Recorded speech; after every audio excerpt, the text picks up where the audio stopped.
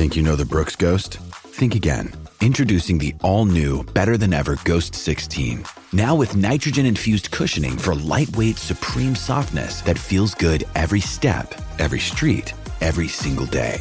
So go ahead, take your daily joyride in the all-new nitrogen-infused Ghost 16. It'll turn your everyday miles into everyday endorphins. Let's run there. Head to brooksrunning.com to learn more. When you need mealtime inspiration, it's worth shopping Kroger, where you'll find over 30,000 mouth-watering choices that excite your inner foodie. And no matter what tasty choice you make, you'll enjoy our everyday low prices, plus extra ways to save, like digital coupons worth over $600 each week. You can also save up to $1 off per gallon at the pump with fuel points. More savings and more inspiring flavors make shopping Kroger worth it every time. Kroger, fresh for everyone. Fuel restrictions apply. Meet Dilberta Fraser, a teacher in the outdoor classroom at Omaha Nation Public School. Omaha people have this whole reservation here and lots of land. And I would like to see this generation growing their own food and making their own economy from it, so that our struggles for the past 7 generations, the next 7 generations, will have hope and happiness in this land. See more of this story at iloveps.org.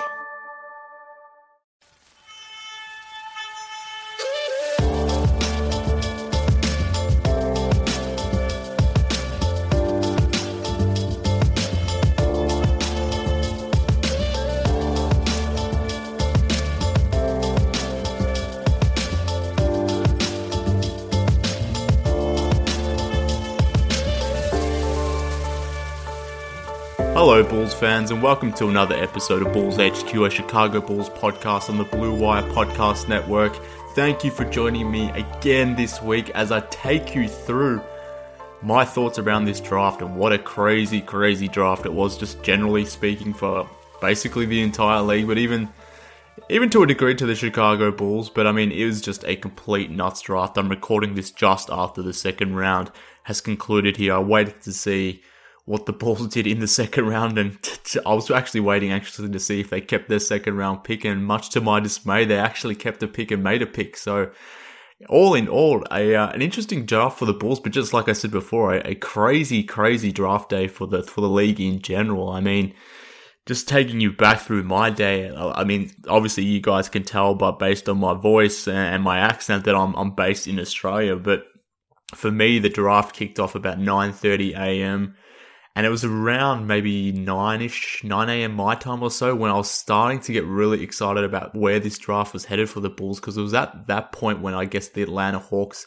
had traded up, and the news was sort of filtering through that DeAndre Hunter was going to be an Atlanta Hawk at number 4, and potentially paving the way for someone like Jarrett Culver to fall to Chicago at number 7. So for much of the draft, and even before the draft, I was kind of excited that was going to be the reality as to where this Bulls draft was headed. But all of a sudden, obviously, that changed pretty quickly when the Minnesota Timberwolves, picking at 6 after they had traded up in the draft, they took Culver instead at number 6. And obviously the Bulls then went about doing their business and brought in Coby White at number 7. So welcome in Coby White as the newest member of the Chicago Bulls.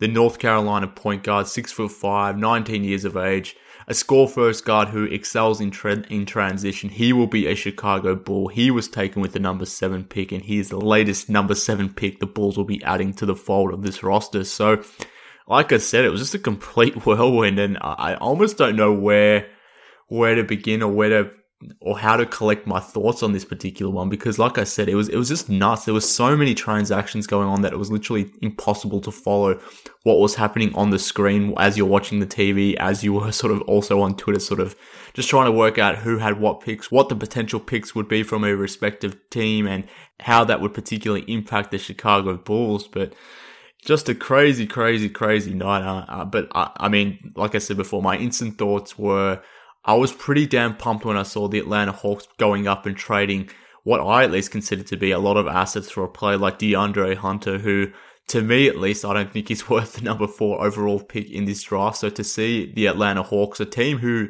I was kind of envious of actually, and the way their rebuild was progressing, I was very, very glad to see them give up multiple assets for a player who I didn't think was worth the number 4 pick. I was glad to see him go to the Atlanta Hawks. I was glad to see them weaken their asset pool.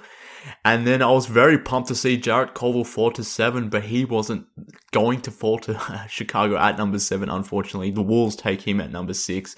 Darius Garland goes to number 5 at Cleveland, which again was kind of an odd pick given that they had taken Colin Sexton the year before. So they take another point guard, score first point guard. They actually took a lot of score first players in this draft, which was kind of odd. But like I said before, it allowed the Bulls to go out there and draft Coby White. And pretty much once Culver was off the board, and it seemed like there wasn't too many options beyond Coby White at number 7. It seemed like it was just going to be the case as soon as Culver went off the board that Coby White was going to be a Chicago Bull. And obviously the Bulls had some interest in bringing White in. Obviously he's a point guard, or at least classifies himself as a point guard. And in my opinion, I think he's more of a score-first shooting guard type or a combo type. I think eventually he may morph into a point guard, but I don't think he's there right now. But ultimately, the Bulls made it pretty clear that they wanted to bring in a guard of sorts, and they've definitely done that in Coby White. And initially, I guess I had some mixed thoughts, or at least some deflated thoughts, because like I said, Culver was my guy. I thought the Bulls were that close to getting him, but obviously they just missed out. So as soon as I saw the Wolves take Culver and came to the realization that the Bulls would actually be drafting Coby White, I was kind of down, I was kind of deflated, and I didn't necessarily know what to do next. And I wasn't that hyped when the Bulls made that pick, because to me at least, it came across as a safe pick. It came across as a pick that was made out of need and fit more so than, a talent upgrade or more of a swing on a project of sorts. I mean, the Bulls could have potentially took a swing at Cam Reddish, a player who I didn't necessarily like, but, obviously theoretically had a lot of talent behind him supposedly, and even a player like Sekou Doumbouya, a project player who potentially had more upside than a player like Coby White. I mean, they're players that maybe the Bulls could have taken at number 7 as a bit of a project player, as a sort of a high upside play. But ultimately, when I started to think about it more, and as that sort of disappointment that I had about Jarrett Culver going to the Wolves and obviously not becoming a Bull, once that feeling started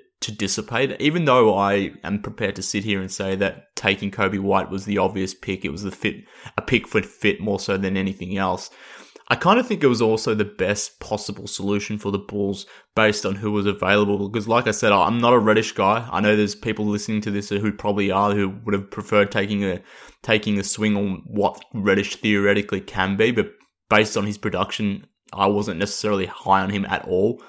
I definitely had no interest in Jackson Hayes, and it kind of concerned me that the Bulls had some sort of intrigue during the week leading up to the draft that they may be looking at Jackson Hayes. So I was more than happy not to take Jackson Hayes, but I also had no interest. I won't say I had no interest, but I had little interest in Doumbouya as well. I think he's more of a project. I don't necessarily see star upside for him. I think he can be potentially a super role player of sorts. So ultimately, when that feeling started to dissipate, that disappointing feeling, I kind of rounded out to the point where I'm okay with drafting Coby White. And maybe that's just me just being a fan and trying to talk myself into it and trying to find the positives in this. Because to me, at least, I don't think it's a perfect fit. I know Coby White is listed as a point guard, and the Bulls obviously have a hole at point guard, but I don't think the fit itself is seamless. I mean, White is a score-first guard. He's big, he's 6'5", but his wingspan itself is pretty much at 6'5", so he doesn't have a lot of length to him.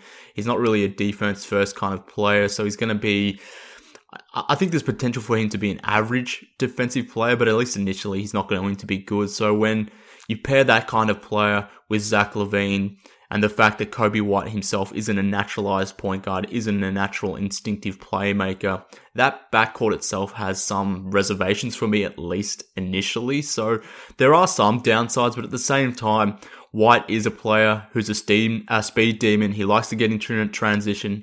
He's super quick, and he really is probably one of the better catch and shoot shooters in this draft. So those traits there are aspects that this Bulls team desperately needed. So it really depends how the Bulls want to use Coby White and how they want to deploy him into the rotation as to how good or bad he will be during his rookie season. But ultimately, I came around on the pick and started to think, well, it's a solid pick based on on who was available. Obviously, I was disappointed that Jarrett Culver wasn't a Bull, but, based on who was left, I probably wouldn't have been that much happier with anyone else. So I kind of rounded out to the point where I'm okay with Coby White, and it's a solid pick. It's not a great pick. It's not a bad pick. It's just a solid pick. And I think there is a good chance here for Coby White being a good Chicago Bull, so long as they use him in the correct role. And I've been thinking about that post the draft as to what makes most sense for Coby White. And I really hope they don't force him and pressure him into being that starting point guard from day dot. And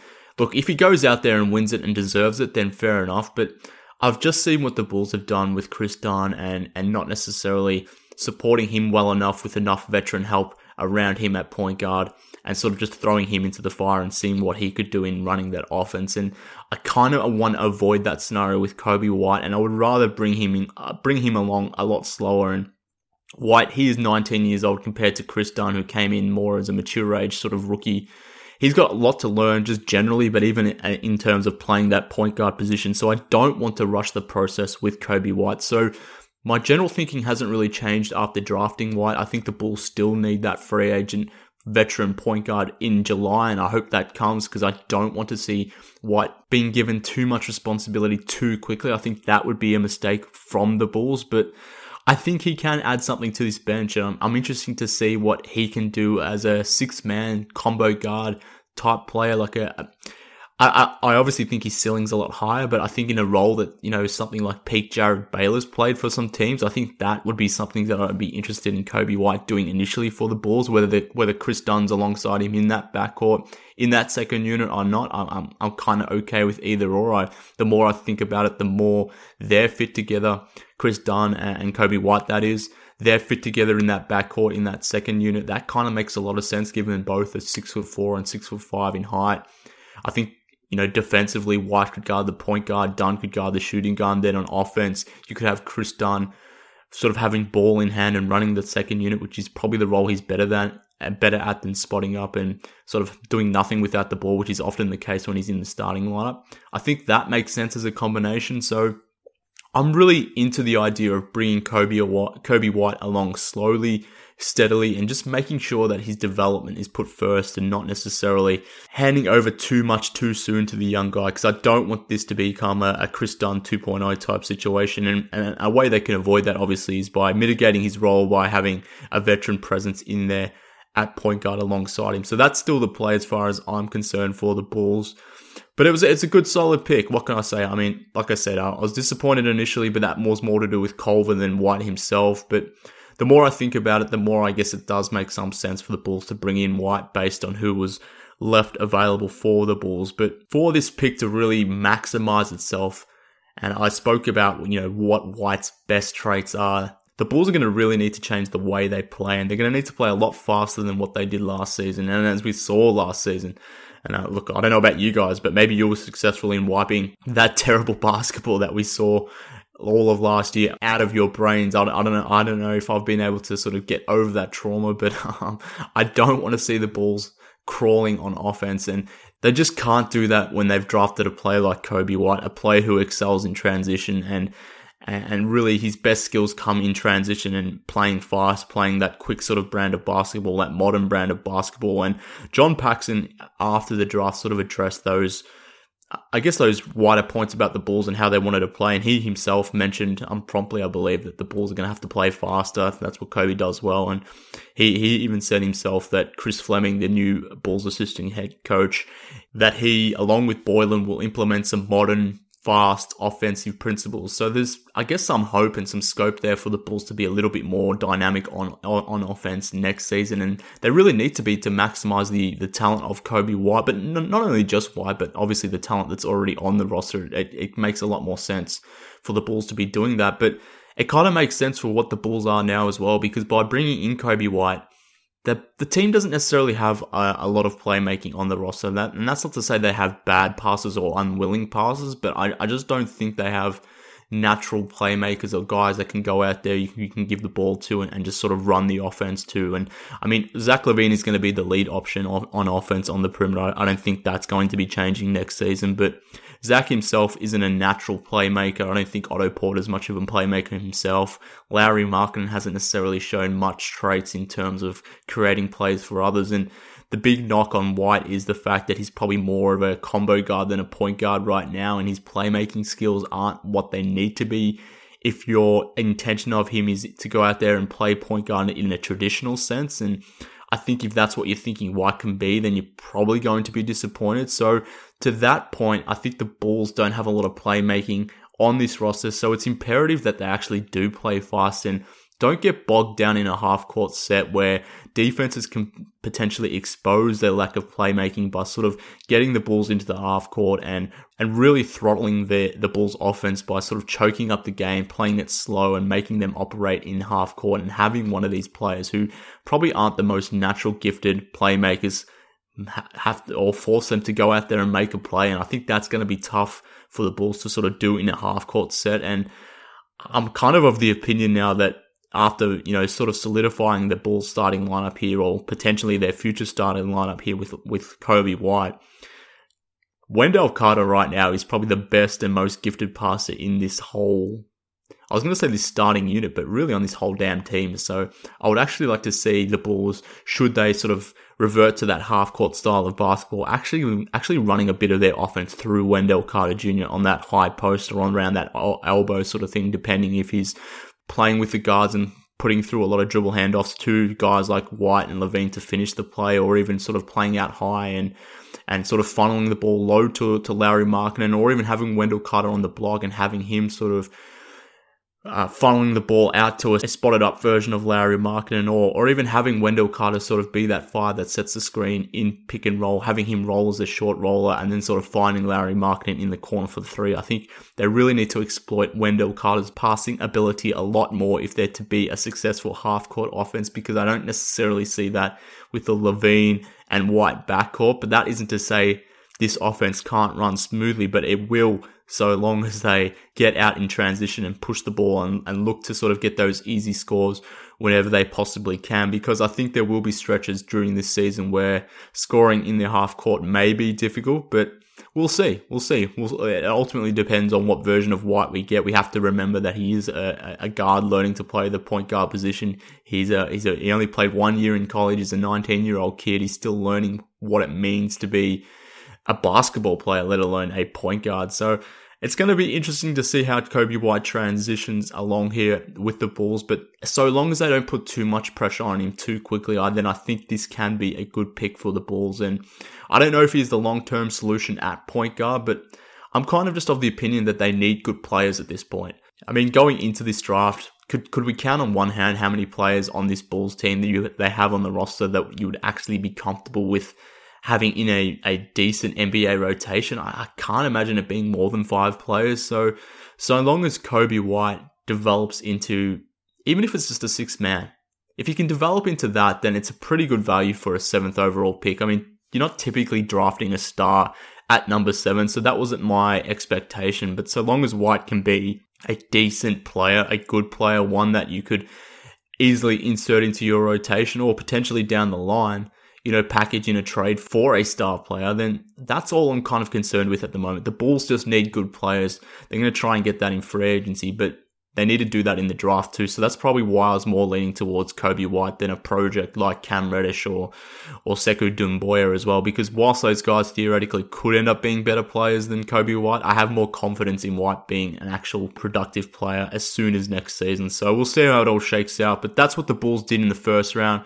In the second round, like I said before, I was surprised that they actually kept their pick. The Bulls are notorious for not necessarily doing that, but they kept number 38, and they've brought in center Daniel Gafford, who is an interesting selection. I wasn't necessarily, I didn't know what they were going to do with their second round pick, but I think Gafford is actually a pretty good selection. I think he offers the Bulls an avenue that they typically haven't had on their roster. In a lot of ways, he was meant to be what Felicio was meant to be, or currently isn't, I suppose. So for those that aren't aware, Daniel Gafford is a big, strong, athletic center, a rim roller. So he's typically a guy that's going to set a screen, he's going to roll hard to the basket in pick and roll, and he's going to be the type of center who can set a screen, roll to the rim, and sort of catch those lobs from the point guards and really finish at rim. Don't expect too much more else from Gafford in that sense. He's not a guy that's going to step out and hit a jump shot. He's more of a paint player, someone that's going to do most of his damage above the rim. And in a lot of ways, he's a facsimile to Jackson Hayes. And it kind of now makes sense why the Bulls would draft a player like Gafford, given that they did like Hayes. And I guess he's probably a lesser version of Hayes, if you want to put it that way. But getting that type of player with your second round pick at number 38, I think it kind of makes sense. I do understand there probably are some Bulls fans out there that were kind of annoyed somewhat that maybe the Bulls didn't take a shot at someone like Bol, given he sort of slid deep into that second round. I think he went 44 to the Miami Heat, who then traded that pick to the Denver Nuggets. So I kind of understand why some fans out there would have liked to have taken a swing on the high upside guy, or like Bol in the second round. That makes justifiable sense to me. Personally, I'm not a Bol guy, so I don't necessarily care that they didn't go after Bol in the second round. And I know I got a question about that from Sir Brian G on Twitter. He asked, should the Bulls have gone and taken a risk on someone like Bol? And I definitely had no interest in doing that, obviously, with their first round pick. But given that he did slide so far into the second round, like I said, I kind of completely get why a team would take that risk on Bol in the second round. I know there's going to be some Bulls fans out there that are kind of disappointed that the Bulls didn't do that, but like I said, I'm not one of them, so I don't mind the idea of not taking Bol, but having said that, I understand why some out there might be disappointed. But to me, it's just been an overall pretty good draft for the Chicago Bulls. I think they've added two players who give this team something they haven't traditionally had, or at least haven't had for a while. I mean, think about all the point guards the Bulls have sort of had over the last sort of 8 years. Ever since that sort of post Derrick Rose injury, they haven't had a lot of shooting at point guard. I mean, DJ Augustine sort of came through and was a good 3-point shooter. Nate Robinson himself did some shooting as well. But beyond that, I mean, if you think about the point guards they've sort of run through, Rajon Rondo, Chris Dunn, Jerry and Grant, Cameron Payne, I mean, there's a million others that I'm not going to name because I'm probably forgetting and I just want to erase their presence from my mind. But if nothing else, Coby White should project to be a very good 3-point shooter, and he's someone who can play in transition and can play fast. And they're things the Bulls haven't typically had at point guard. So White himself gives this team a skill that they necessarily haven't had in quite some time. And even Gafford himself, I mean, when was the last time the Bulls threw a lob in a 1-5 pick and roll and had that center sort of finishing above rim and really slamming home a dunk? I mean, Felicio did it briefly in 2016 with Dwayne Wade throwing lobs to him, and I guess that's why he got paid. But before that even, I mean, we didn't necessarily see that from the Bulls. I mean, Joakim Noah was an above-the-rim center. We saw it a little bit with Taj Gibson, but even that, like, when you watch other NBA teams go out there, a lot of teams have these sort of rim-rolling bigs who you can just throw the ball to and just hope they go up there and grab it and really slam that ball down. But the Bulls typically, traditionally at least, haven't had that type of player, but I guess theoretically they have that in Gafford now, and who knows if he amounts to anything, but at least it gives them a different look at center to someone like Wendell Carter Jr. So I think this is a solid draft for the Bulls. On Twitter, I said I would give him a B+. I don't think it's a great draft for the team. I think it's just a good, solid, safe draft, but both the players that are coming in, I think, give this team something that they haven't typically had. And like I said before, if your expectation was for something more, something grander, and something of a greater nature, I can understand why you're a little bit upset. And I got this question in from Michael. He asks, "What's the plan? Were the Bulls even present tonight? The Bulls call this a patient rebuild, but it looks like they were indecisive. The Bulls watched the rest of the NBA actively pursue value tonight while they sat by idly." So I certainly understand that viewpoint, Michael, and I kind of get why Bulls fans would be feeling that disappointment. But like I said, particularly at the top of the draft, where there was so many trades and transactions going on, the Atlanta Hawks obviously jumping up and getting number 4. The Pelicans were doing stuff all night. I mean, the Minnesota Timberwolves jumped up from number 11 to number 6. So there was a lot of teams moving around and doing stuff. But I would be a hypocrite if I would be sitting here on this podcast saying now I was disappointed that the Bulls didn't make a move, because I was actually happy and comfortable for them not to make a move, because Culver was that close to falling to them without them making a move. And I think a lot of these teams that actually gave up future assets to sort of trade up in this draft or trade into this draft, I think they're potentially going to regret it. And I'm just looking at the Atlanta Hawks again. I mentioned it before, but I'm very, very comfortable seeing them giving up multiple picks to go up there and get to number 4 and draft DeAndre Hunter. And, maybe I'll rue those words in 3 or 4 years' time, and maybe Hunter proves me wrong, but I don't know. I just had no interest of the Bulls trading up and giving up assets to go out there and actively pursue value, as you sort of said. I didn't see that in this draft. I didn't see that type of player worth doing in this specific draft. So coming into it, I wanted the Bulls to sort of stand pat and not be active. I didn't want them to do anything stupid and sacrifice any future picks. And like I said, I'd be a hypocrite if I came on this podcast and post the draft sort of said that when before the draft, that was my intention. I didn't want the Bulls to do that. So I don't know if I can get behind the whole narrative of the Bulls needing to be more aggressive and chasing something harder, be it in terms of trading for a player or maybe taking a swing on someone like Doumbouya or Reddish. Like I said, they weren't my guys, so I'm probably more aligned with what the Bulls have done here. And typically when it comes to draft, I'm probably a little bit more conservative than most people. So from a drafting point of view, I typically like what the Bulls do when they actually slot in them and make their pick. When I'm actually more concerned when they're sort of throwing around their picks and making trades. That's typically when the Bulls do something dumb, but I'm happy with that. I can't lie, man. So I was happy with the Bulls staying pat and doing what they did, but I understand your sort of your frustration too. But yeah, that's just my view on it anyway, at least. But I got another question here too as well from Merlin, and he asks, does Garpax drafting White force Boylen to play faster?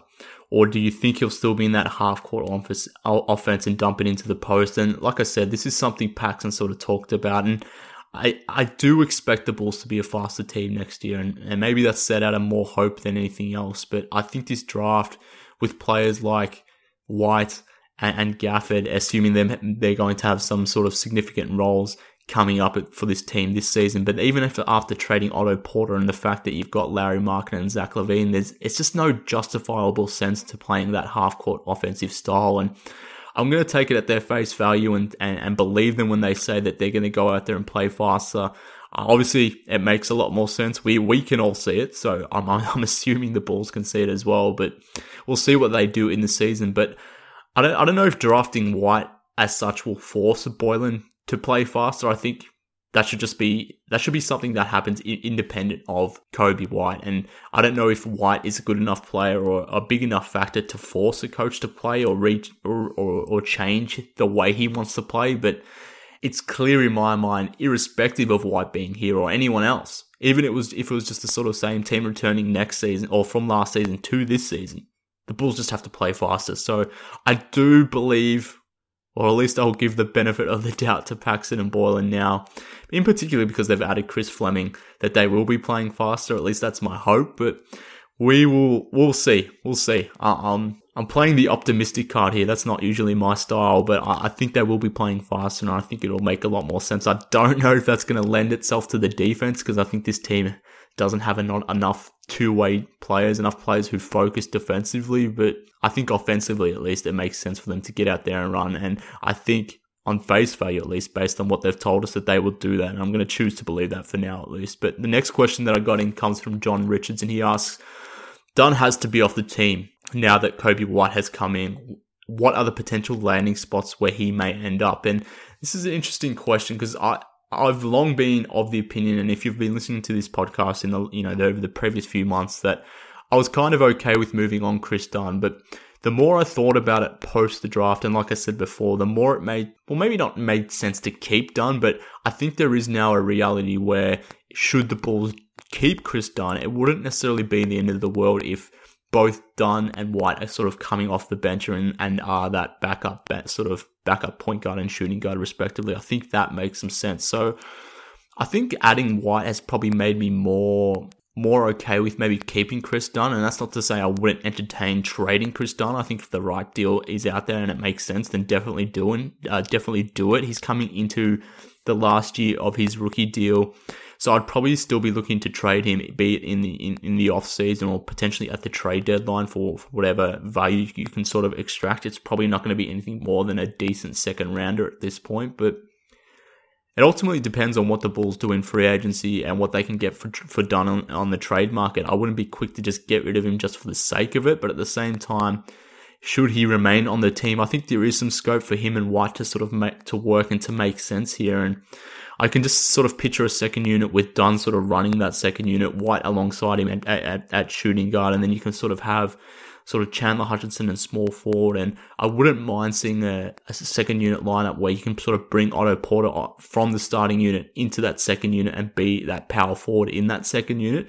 And then you could sort of have maybe someone like Taj Gibson as that center. I think that would be quite a damn attractive option for this Bulls to, again, continue that fast approach in that second unit too. And players like Hutchison, Dunn, and Taj Gibson in that second unit next to Coby White, I think that makes a lot of sense, and that will cover up a lot of his defensive weaknesses too. So I kind of like the versatility of that lineup. So I'm probably weakening my stance or lessening my stance on getting rid of Chris Dunn off the roster as soon as possible. That's probably something I was more firm on maybe a month or two ago, but now after taking White and having a little bit more time to think about it and sort of not wanting to rush White and sort of just inserting him into that starting lineup just yet, I'm kind of down with keeping Chris Dunn if it's the right value play. I don't know if it will be, but that's generally where my head is at right now. Like I said, I'm recording this straight after the draft. There's a million things going through my head, but I think that's kind of what makes sense to me just right now. At least it should be an option, is basically the point. They shouldn't be making any drastic decision right now based on Coby White. I think they should just be sort of evaluating what's ahead of them in free agency, evaluating what they can get in a trade scenario for Chris Dunn, and just making the call from there. But we'll see how it all plays out. But the more I think about it, the more I'm rounding out and being comfortable with this pick, because like I just sort of said before, right from the top, it really depends on who you wanted the Bulls draft at 7. And I got this question in from Simon from Twitter, and he asks, had it not been Coby White, then who else would you have picked? And I think that's a pertinent question, because ultimately how you feel about this draft or the answer to that question will answer how you ultimately feel about this draft. And like I said, for me, Coby White was probably the guy at number 7 that I wanted if Culver was off the board. But if you felt differently and if you wanted Cam Reddish over the Coby White, then I can sort of see why you're not necessarily super high about this draft for the Bulls. Or if you wanted Sekou Dimboya, or even later in the second round, if you wanted Bol at number 38 instead of Daniel Gafford, or even Taylor Horton-Tucker, a Chicago kid, that's probably the guy I would have taken in the second round. But at the same time, he's a project player too, so I'm not necessarily sweating it too much. But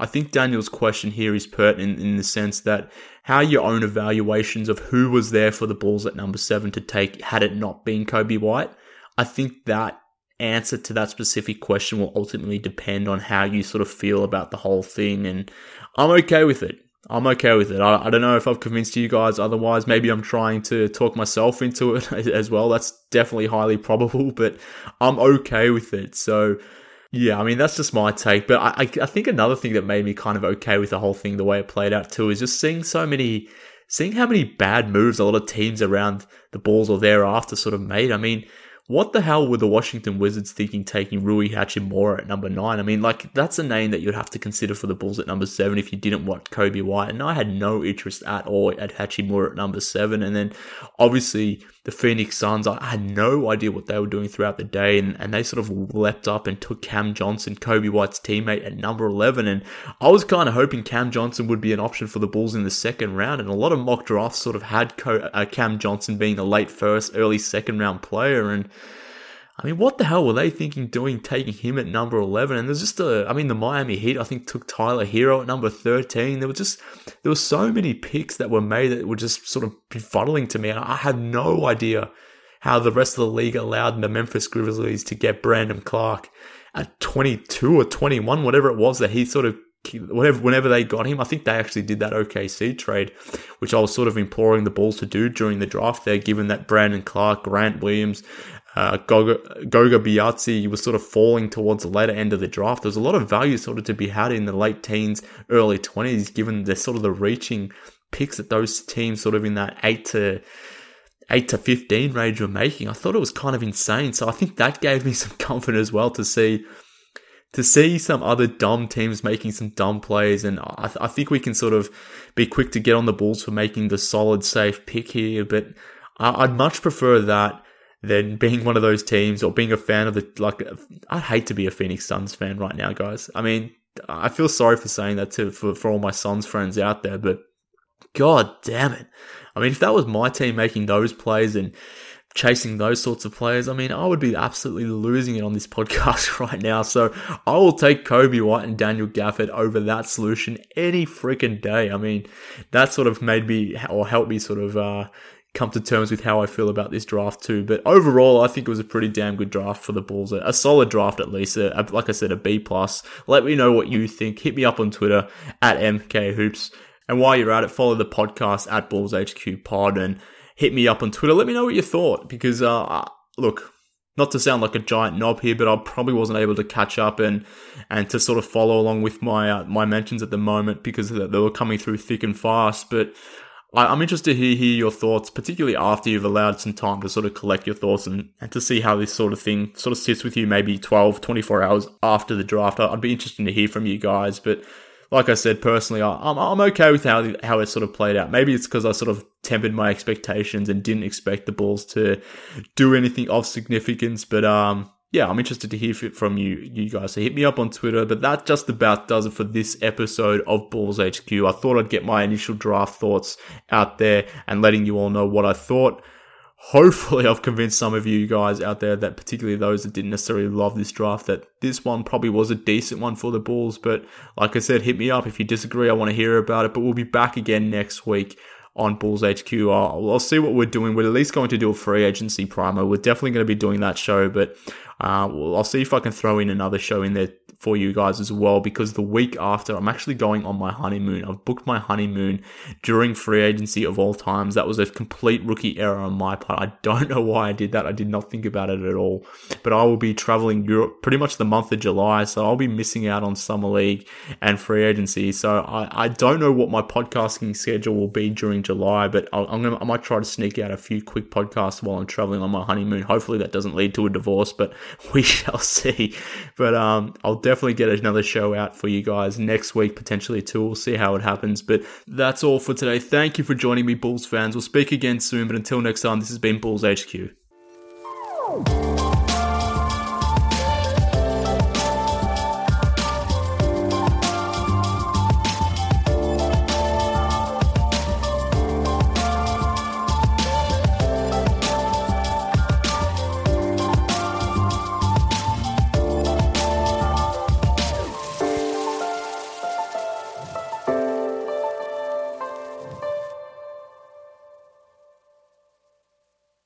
I'm Amira Rose Davis, historian and co-host of the sports podcast Burn It All Down.